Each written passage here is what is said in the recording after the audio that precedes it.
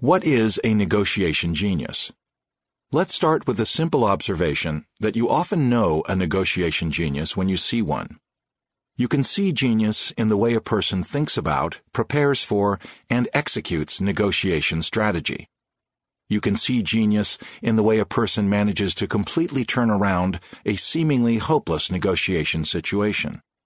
You can see genius in the way a person manages to negotiate successful deals, consistently, while still maintaining her integrity and strengthening her relationships and her reputation. And, in all likelihood, you know who the negotiation geniuses are in your organization. This book will share with you their secrets.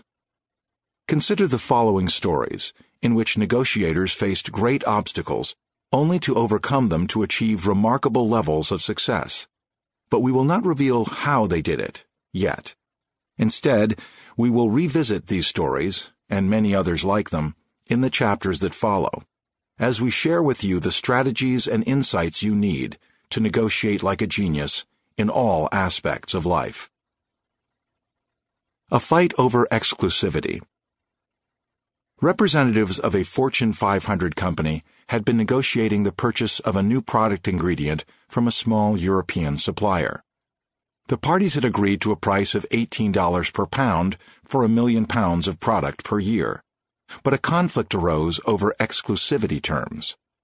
The supplier would not agree to sell the ingredient exclusively to the U.S. firm, and the U.S. firm was unwilling to invest in producing a new product if competitors would have access to one of its key ingredients.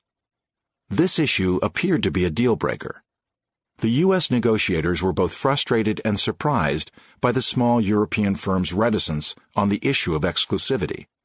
They believed their offer was not only fair, but generous.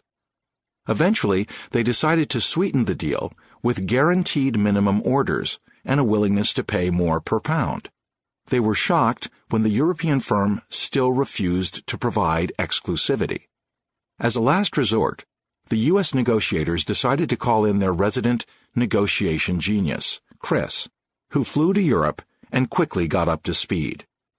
In a matter of minutes, Chris was able to structure a deal that both parties immediately accepted. He made no substantive concessions, nor did he threaten the small firm. How did Chris manage to save the day? We will revisit this story in Chapter 3. A diplomatic impasse.